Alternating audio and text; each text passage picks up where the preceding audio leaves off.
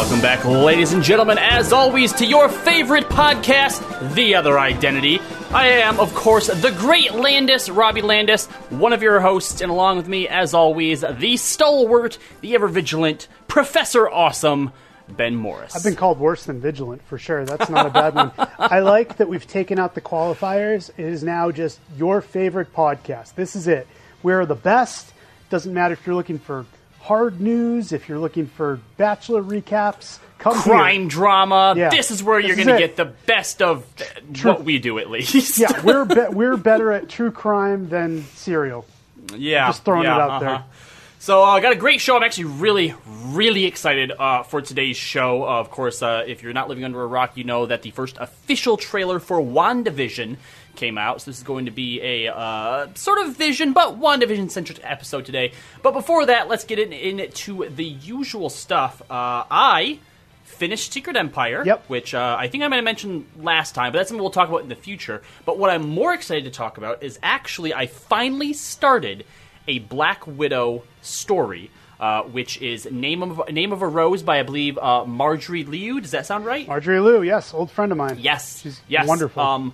I've obviously read tons of stuff with Black Widow in it, and I've seen, Widow in tons of MCU stuff, but I've never actually read a specifically Black Widow-only story, and I'm not exactly sure what I expected, besides spy stuff, right? Mm-hmm. Spy stuff. But I have to say, I'm about 4 issues into what I think is an 8-issue run, and first of all, it's great. Like I feel like a lot of comic series take their time to get going.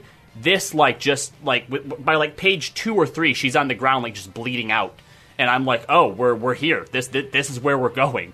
And I was also, and again, I don't know why, but just surprised by the amount of other Avengers that play a role in this story so far. But I'm loving it.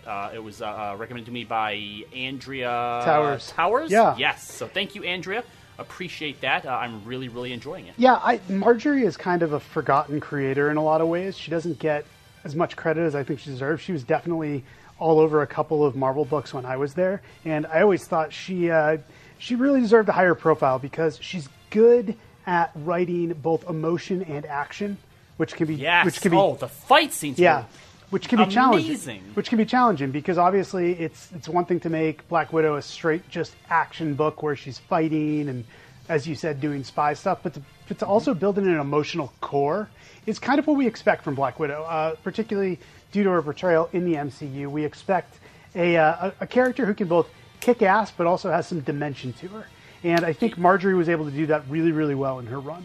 Has it always been canon that Black Widow, when she was younger, was trained by Wolverine? I think from very early on, I want to say at least by the 80s, that was in there. And all right, I mean, fair enough. This is the first time I had ever heard of it. Sure. And I actually thought that was a really, really cool connection. There is a classic issue of Uncanny X-Men from, I want to say, around 89 or so, written by Chris Claremont, drawn by Jim Lee. I believe it's called Madripoor Nights. It is a story of Wolverine and Captain America teaming up in the modern day to rescue Black Widow, but it's also telling a story of how Wolverine played this formative role in training Black Widow and so cool. how Captain America figured into it. Look, I'm a sucker for taking these characters who all exist in the same universe and connecting them in unexpected ways. Yeah. And one of the reasons I like that, you already said it, but one of the reasons I like that Black Widow story is because you do have Bucky, who was... I like the way that Ed Brubaker wove Bucky and Natasha together. So they have this shared past. It's not just, all right, these are two characters who make sense to interact in the present. No, they have a past together, and we can build that based off mythology. I like Wolverine being in there. I like Hawkeye being in there. I like Black Widow's ties to other characters. But, and this is important, I think it's very important that in the story you're reading and in all the best Black Widow stories, she is also able to stand alone as the protagonist. We're not waiting for Winter Soldier and Hawkeye to show up and, save the day. Black Widow can do that herself, but it's interesting to see her playing off these other characters. Mm-hmm. Yeah, absolutely. So what have you been reading lately, Ben? I mean, I know you're reading a lot of stuff lately, but specifically, what do you want to talk about today? Always. I'm still reading Old Batman, but I talked a lot about that last week. As I get further into Nightfall, I'll talk about that. But I think the things I wanted to talk about was, number one, I finished the first arc of New Superman for the DC Rebirth Era Reading Challenge. I know that you had said that was a book that took you a little while to get into, but you were really satisfied by the end of it? Yeah, when I first started reading it, I guess I wasn't sure, what it was supposed to be doing, and of course the first vibes that I got from it was like, is this supposed to be like some weird like take or like commentary on like, the idea of like Chinese ripoffs? Sure. But no, it actually like the characters ended up really filling themselves out and becoming very meaningful. So there is definitely an element of almost social commentary in the book, but it's not super heavy-handed. Like there's politics, there's no question. But there's also like family dynamics. And the thing I think stood out the most to me that I really enjoyed was just the fact that Kong is such a flawed character. Like he's almost Peter Parker-like in the way that he is not ready to be a superhero. He's kind of a bully. He's kind of a jerk. He's like if you mixed Hal Jordan with Peter Parker. Sure, or probably more appropriately for Spider-Man if you mix Flash Thompson with Peter Parker. Sure. Or if Flash Thompson got the powers. But nice try trying to get Hal Jordan in there.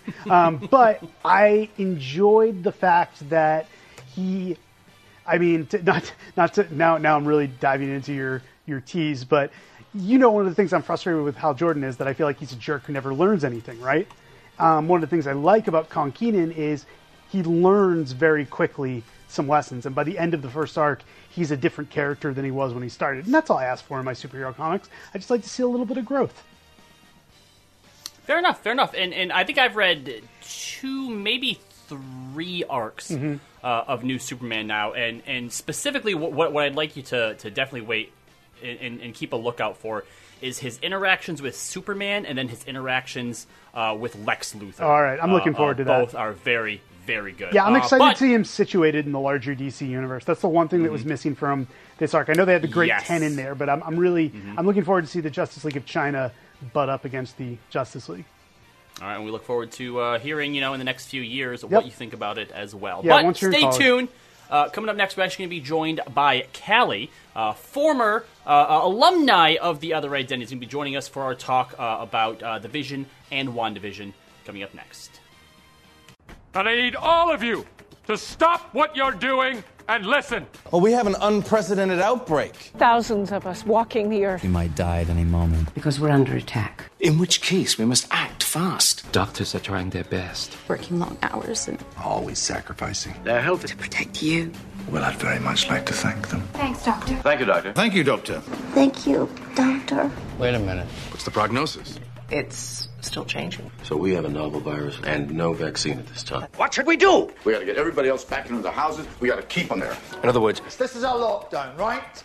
What that means is stay in your homes, make no attempt to reach loved ones, and take a long nap. You can count me out. You can count me out too. Some people are immune to good advice. You know what I mean? Those idiots. I just need to make sure you fully understand. Let's recap. I'm begging you. Stay inside. Wash your hands. And make sure you've got 10 feet of personal space around you. Stay away from me. Stay away from me. I didn't hear you wash your hands. So think on this, lads. When you're home watching TV, think about the medical stuff. Working for you. So I'm asking you. Stay home. In isolation. To stop the virus. All right, I'll do it. Hallelujah. Hallelujah. You stay classy, planet Earth. Welcome back, everyone. Thank you again for the download. If you would do me the honor, if you would do me a favor, the service, please let at least one friend know about The Other Identity. In fact, if you've already done that, if you've been like, hey, you should check this out, ask them if they checked it out. Be like, did you download that podcast that I asked you to? Because if you haven't, I'm really starting to question what our friendship means to you. Make really sure put their guilt through the ringer. And don't just put the guilt through. Make sure there's consequences. Make sure that if they don't follow through, that something will happen. You will take away something that they love because they have taken away something that you love in the form of support for The Other Identity. All right, easy there, Magneto. All right, sorry. So the WandaVision trailer just came out, and before we talk specifically about WandaVision, Callie is actually here with us, former host of The Other Identity, alumni, the Masked Mistress, and I believe, Callie, it was you who actually said or had mentioned the 12-issue Vision run by Tom King, which I had never heard of. And granted, it's only 4 years old, but after reading it, I feel like it is a crime that when people talk about some of the best storylines, like in comic history, that no one brings up the Vision by Tom King. And specifically, that's what we wanted to talk about here in our first segment, or second segment, before we get to WandaVision. So it's funny you bring that up. So Ben is the one who mentioned it on Twitter, and he said, make sure you check out the the Vision by Ben King. And I thought to myself, Tom King, and I thought to myself, I wonder if that's that really good Vision book that I read like 2 years ago. Yeah. Sure enough, go look it up. It absolutely is the book that I read 2 years ago. It's outstanding. Like it is. I went into reading that comic purely on the cover. It's one of those moments where like the first cover sold me. I'm like, oh, this is a weird kind of 50s looking cover. I'm into it. I've never read a book about the Vision before. Neither have I. But I mean, truthfully, before Age of Ultron, I'd never really heard of the Vision. I didn't really know anything about him, so I hadn't read a book for him, and I decided to go into that. I don't know what I was expecting going into reading that book, but it's not what I got. Which is not a bad thing at all, not at all. by the way. Yeah, I mean, the reason I suggested this, guys, is that I think that the Vision is a character who's been around for years. Certainly there's been a lot of classic stories about the Vision, but honestly, it didn't shock me that you guys had not read, well, Callie obviously had, but Robbie, that you hadn't read a lot of good Vision stories, because frankly, there's not a lot of good Vision stories out there. And Tom King is a writer who's obviously gone on to great success at DC, writing Batman, writing Mr. Miracle, currently writing Strange Adventures. But I remember that he just came in and basically, what I love about this book is kind of what I love about Vision being in the Avengers, and I've talked about this in the past, Robbie, is the idea that there are certain characters who they have such a high profile that you can't really truly break them. Like, whatever you do to Captain America or Iron Man, eventually they're going to revert back to kind of their archetype. And you can't really take these huge risks with them all the time. But Vision is a character who you can do stuff like that with. And that extends to his role in Avengers, where I always thought his romance with the Scarlet Witch was very interesting in the sense that that was something that belonged purely to Avengers. But when Tom King and Gabriel Hernandez Walta, who's the artist on this book, and it's a beautiful book, and that's one of the reasons it stood out to me. And to Callie's point, the covers by Mike Del Mundo were a big drawing point. He's one of the best cover artists in the business. But to me, kind of the appeal of this is Tom King saying, all right, there's not necessarily a lot to the Vision beyond he's an android who wants to be a human. I'm going to roll with that and do something really bold and daring. And I think that's kind of what both of you seized on.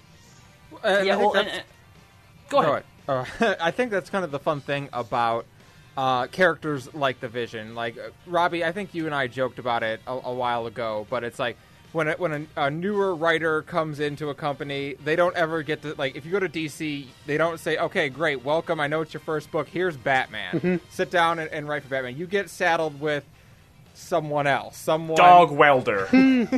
God, you and your hate for Dog Welder are just... No, actually, look, Dog welder as a concept, terrible. But that story in Rebirth was actually as good as you could have made it with the idea of Dog welder. So kudos to whoever that writer was. Right. Save it for our Dog welder episode. Yeah, sure. Oh, great. The long-awaited Dog welder episode of The Other Identity. I can't wait.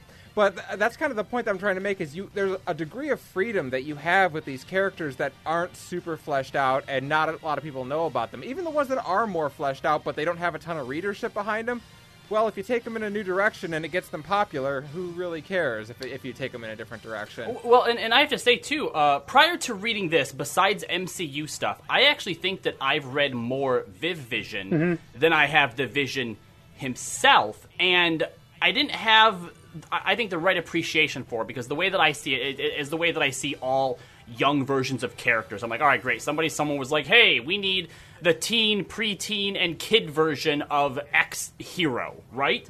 And to sort of see where Viv's origins came from, like, I don't know, I kind of really disappointed in myself. Like, it's actually really, really good. I remember one of the cool things coming out of this Vision book was, again, I was obviously still there when this was produced, and basically the Mark Waid, who was writing Avengers and who was going to be writing Champions, liking this book so much that saying, is anyone going to use Viv? I want to use her moving forward. And for someone like a Tom King, but even for someone who's a fan of this book, the idea that, oh, there's stuff that happened in this book that other creators are like, because they play in the shared universe, they'd be like, wow, Vision's a great character. I want to use this moving forward. Or even the stuff that happens with Victor, Vision's kind of like brother, ends up playing into the Runaways book that I'm reading now. Like they picked up on that. But I don't know. I mean, there's something about, and you were tweeting different pages and panels from this all week, Robbie, which was great. And one of the ones I really liked that you seized on is just this idea of the Vision confronting someone and basically being like, I have saved the world so many times. Like, you owe me the opportunity to at least try to have a normal life. Because that's what this series is about. It's about Vision trying to have a suburban existence with a wife, 2 kids, a dog, etc., and why ultimately that can't work. And that idea of him being owed this happiness but not being able to achieve it, it's so tragic and yet so compelling that I think it's a big hook for what makes this series work. And you talk about a fresh twist on an age-old, superhero premise. Like, the idea of a superhero wanting to have a normal life and finding out that can't happen is nothing new. I mean, Spider-Man's been walking that line for, 40 years now? Yep. Yeah, so that's nothing new, but when you take it in the concept of a character like the Vision, who has the added twist of, I'm a robot, but I want to be human, I want to live this normal life. Yes, synthezoids. Fair enough, a synthezoid. We wouldn't want to use the incorrect terminology. It's a very interesting, fresh take on an age-old concept. Absolutely, I agree. I think a lot of stuff in the Vision series is just that, Callie. I think it's all right. We've seen this before. We're not necessarily reinventing the wheel here, but we're moving it just far enough over to the left that it's really interesting. Robbie, since we recommended this to you, and Callie already touched on the idea that this was not necessarily what she expected, but she was happy with what she got. What were your expectations, and how were they kind of blown out of the water? I honestly, I didn't really have any expectations. Not in the sense that I specifically went in, without them, but obviously it's like, all right, the Vision is trying to, have a normal family life, right? He's left the Avengers. He's going to be, I believe, like some sort of advisor to the president on superhero matters or whatever. So I'm like, something tells me this isn't just going to be a book about hey, what if the Vision had a normal life? Right. But I also couldn't picture how do you shoehorn in the usual superhero like fights and stuff, right? And then that first panel with Grim Reaper coming through the wall and bisecting Viv, which was horrifying.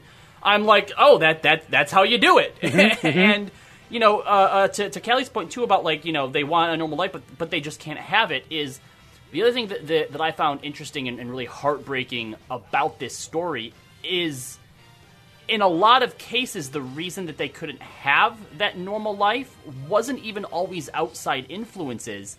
It's their own fault as well. And to that point, the whole age-old story of, I'm a robot. Am I really people, though? Do I have a soul? The Vision has such a different spin on it, because they're like, no, we're not human.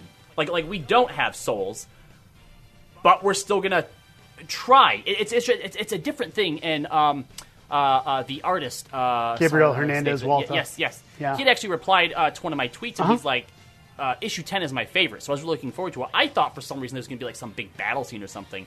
It was actually probably one of the quietest issues there was, and I think the moment that he was talking about was the few pages where Viv is trying to pray for her brother, and the Vision, sits down, with her to pray, and just that whole section of the book was just so touching, and again, heartbreaking at the same time, and just absolutely incredible. I think that's quite a statement about Walter as a professional, that his favorite thing to draw about the book was not a big action sequence. It was the quiet moment, and he thought enough to recommend that to you. I think speaks a lot to him. Yeah, one more thing on that, too, is, Robbie, you mentioned that a lot of the times their inability to live a normal human life is actually their own fault. Mm-hmm. And I think not only does that speak to the fact of them saying, well, I am actually an android, it also speaks to them, he's been a superhero. He's saved the world. He has gone well above... 37 times. 37 times. And he's gone well above and beyond, being a vigilante and kind of leading that lifestyle. And it talks about you can't go backwards. Like we see it all the time in other superheroes. Batman can't not be Batman, because once you have establish that you have the power to save the world and have the power to help people, aren't you kind of morally obligated to continue doing so? Like, can you ever not be that anymore? And I think the book asked that question in an interesting way. Yeah. So, and again, the reason that we bring this up to talk about this is it seems as though WandaVision is taking a lot of influence. Obviously, not just from Tom King's The Vision, but obviously there's all sorts of history going as far back, Ben. I'm sure that you have actual eras of when Wanda and The Vision were together as well, even had kids. Yep. So, that's one of the reasons that we decided to touch on this, and one of the reasons that we want to talk about this before we jump into talking about the trailer, and maybe what to expect. Maybe we'll do a little bit of theorizing here about what WandaVision could end up showing us, because I believe that just like this story, our expectations are going to be rightly defied. Yeah. That's coming up next. Students are playing more video games than ever, and that's not a bad thing anymore. With Checkpoint XP on campus, you can peek into the world of college, esports, and gaming. We talk to personalities in the space like Phasix, who retired from the Overwatch League to join a college team, or thought leaders like James O'Hagan of the Academy of Esports, who's leading the charge on blending education and video games. It's not all black holes and floss dances. Games can lead to college scholarships, and we can tell you where on Checkpoint XP on campus. Welcome back, everyone. Thank you once again for joining us. We, of course, are joined by special guest Callie today, the Masked Mistress. We just got done talking about Tom King's 12-issue run of It's always The Vision. so nice to have Callie here. It's really, it's refreshing. Always, Yeah, always. But it's like coming home. It's actually probably better because I treat you a lot better now than I did before. That's true. Yeah. Sorry, But Ben. really quick, before we jump into it, I just, again, I've been trying to tell everyone, because, again, I felt wronged that I had never heard of and hadn't read this until now. Go out, either I know you can find it on Amazon. It's probably available on Marvel Unlimited. Absolutely, as it's well. on Marvel Unlimited. Yeah. If you're being safe about it, go support your local comic book shop as well. But look for The Vision. It's a 12-series run by Tom King. It is fantastic, and I put it easily within probably my top 10 stories of all time. Mm-hmm. So, the official WandaVision trailer dropped. I actually just rewatched it before we started this episode here. So why don't we start? I'm not even sure where to start here. It's hard. So yeah, Ben, since you I think are out of the three of us more the expert on Wanda and Vision. Sure. What are your thoughts after having watched the trailer? So, just as a little background, Wanda and Vision in the comics have been together. They've been on and off since the 70s. And specifically, there was a period in the 80s where there was a series of stories, I think it was mostly written by Steve Englehart, that situated Wanda and Vision in the suburbs. And basically, it was, in a lot of ways, the precursor to the Tom King series, because it was the two of them trying to have a normal life.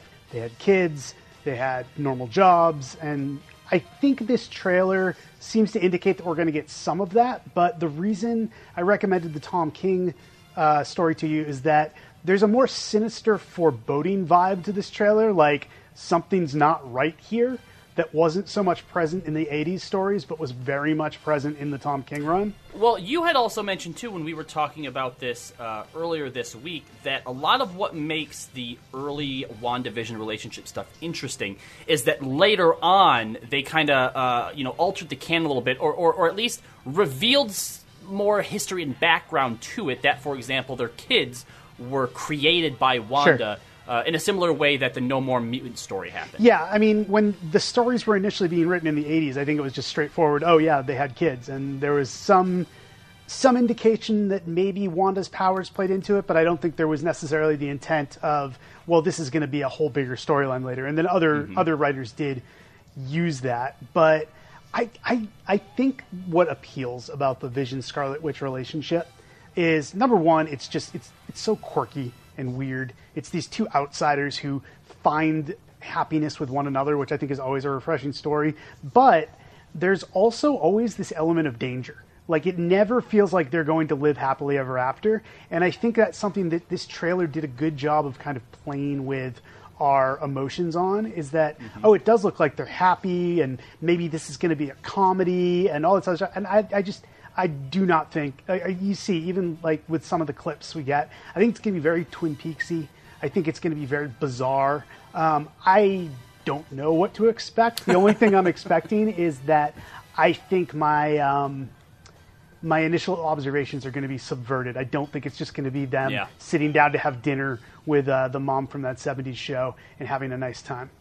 Yeah. Callie, what about you? Initial thoughts? Yeah, I mean, my two takeaways from it are either we are witnessing a, fantasy world that Wanda has created for herself where her and the Vision are still alive and she's trying to maintain that reality, or we're watching the last moment before Vision dies in Avengers Infinity War. I'm definitely going to go with the first one, and this is where I think it's more interesting. I definitely think they're leaning on the potential that Wanda has in her powers, akin to, again, the No More Mutant storyline. Yeah. Because there's a moment in there where the Vision, kind of flying around, not really sure what's going on, touches one of the characters. You see the little Mind Stone sort of spark.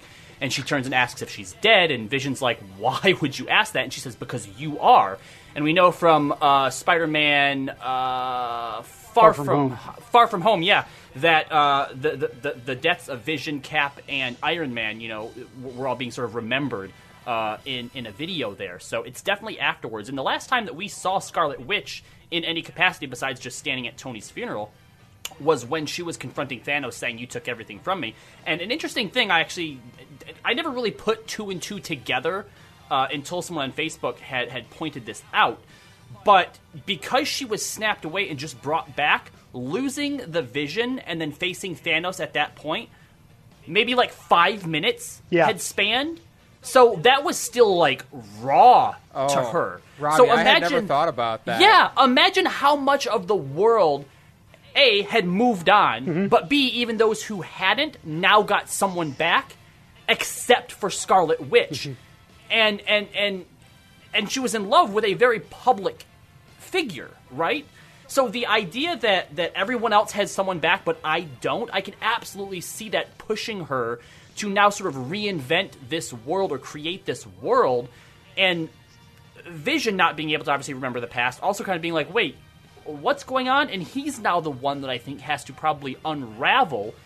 And whether or not he gets to survive past the end of this series or not, he may then also have to be the one that ends it for her again. There's always an element of tragedy to Wanda's character, whether it's in the comics or in the movies, just in the sense that she has so much power, and I think she's almost like sometimes an unwitting pawn. Like, she doesn't realize what she's doing. And I think this would play into that idea of, well, she doesn't know her own powers, and she inadvertently does something that changes the entire world. But I think what's really exciting, honestly, for me, is that I think Elizabeth Olsen has been great as the Scarlet Witch. She's amazing. Or I guess as Wanda. I guess they haven't technically called her Scarlet Witch yet, but I think they're going to in this series. She's amazing, and I don't think she's ever gotten a true showcase to shine like she's going to here. So I'm excited just to see her get to really dig in to this character, because I think she's got a lot to say that we've only seen glimpses of. Even when she just gets those small moments, like when she has to face Thanos, or in her final moments with Vision, or when she loses her brother and is killing like Ultron, like these are little 30 to 60 second snippets, and there's so much power and emotion in even those small performances. It's going to be great. So, do we get to have a reference to her father being Magneto in this series? First of all, this series I think is going to go off the hinges, because have you seen some of the people that are cast in this? Yes.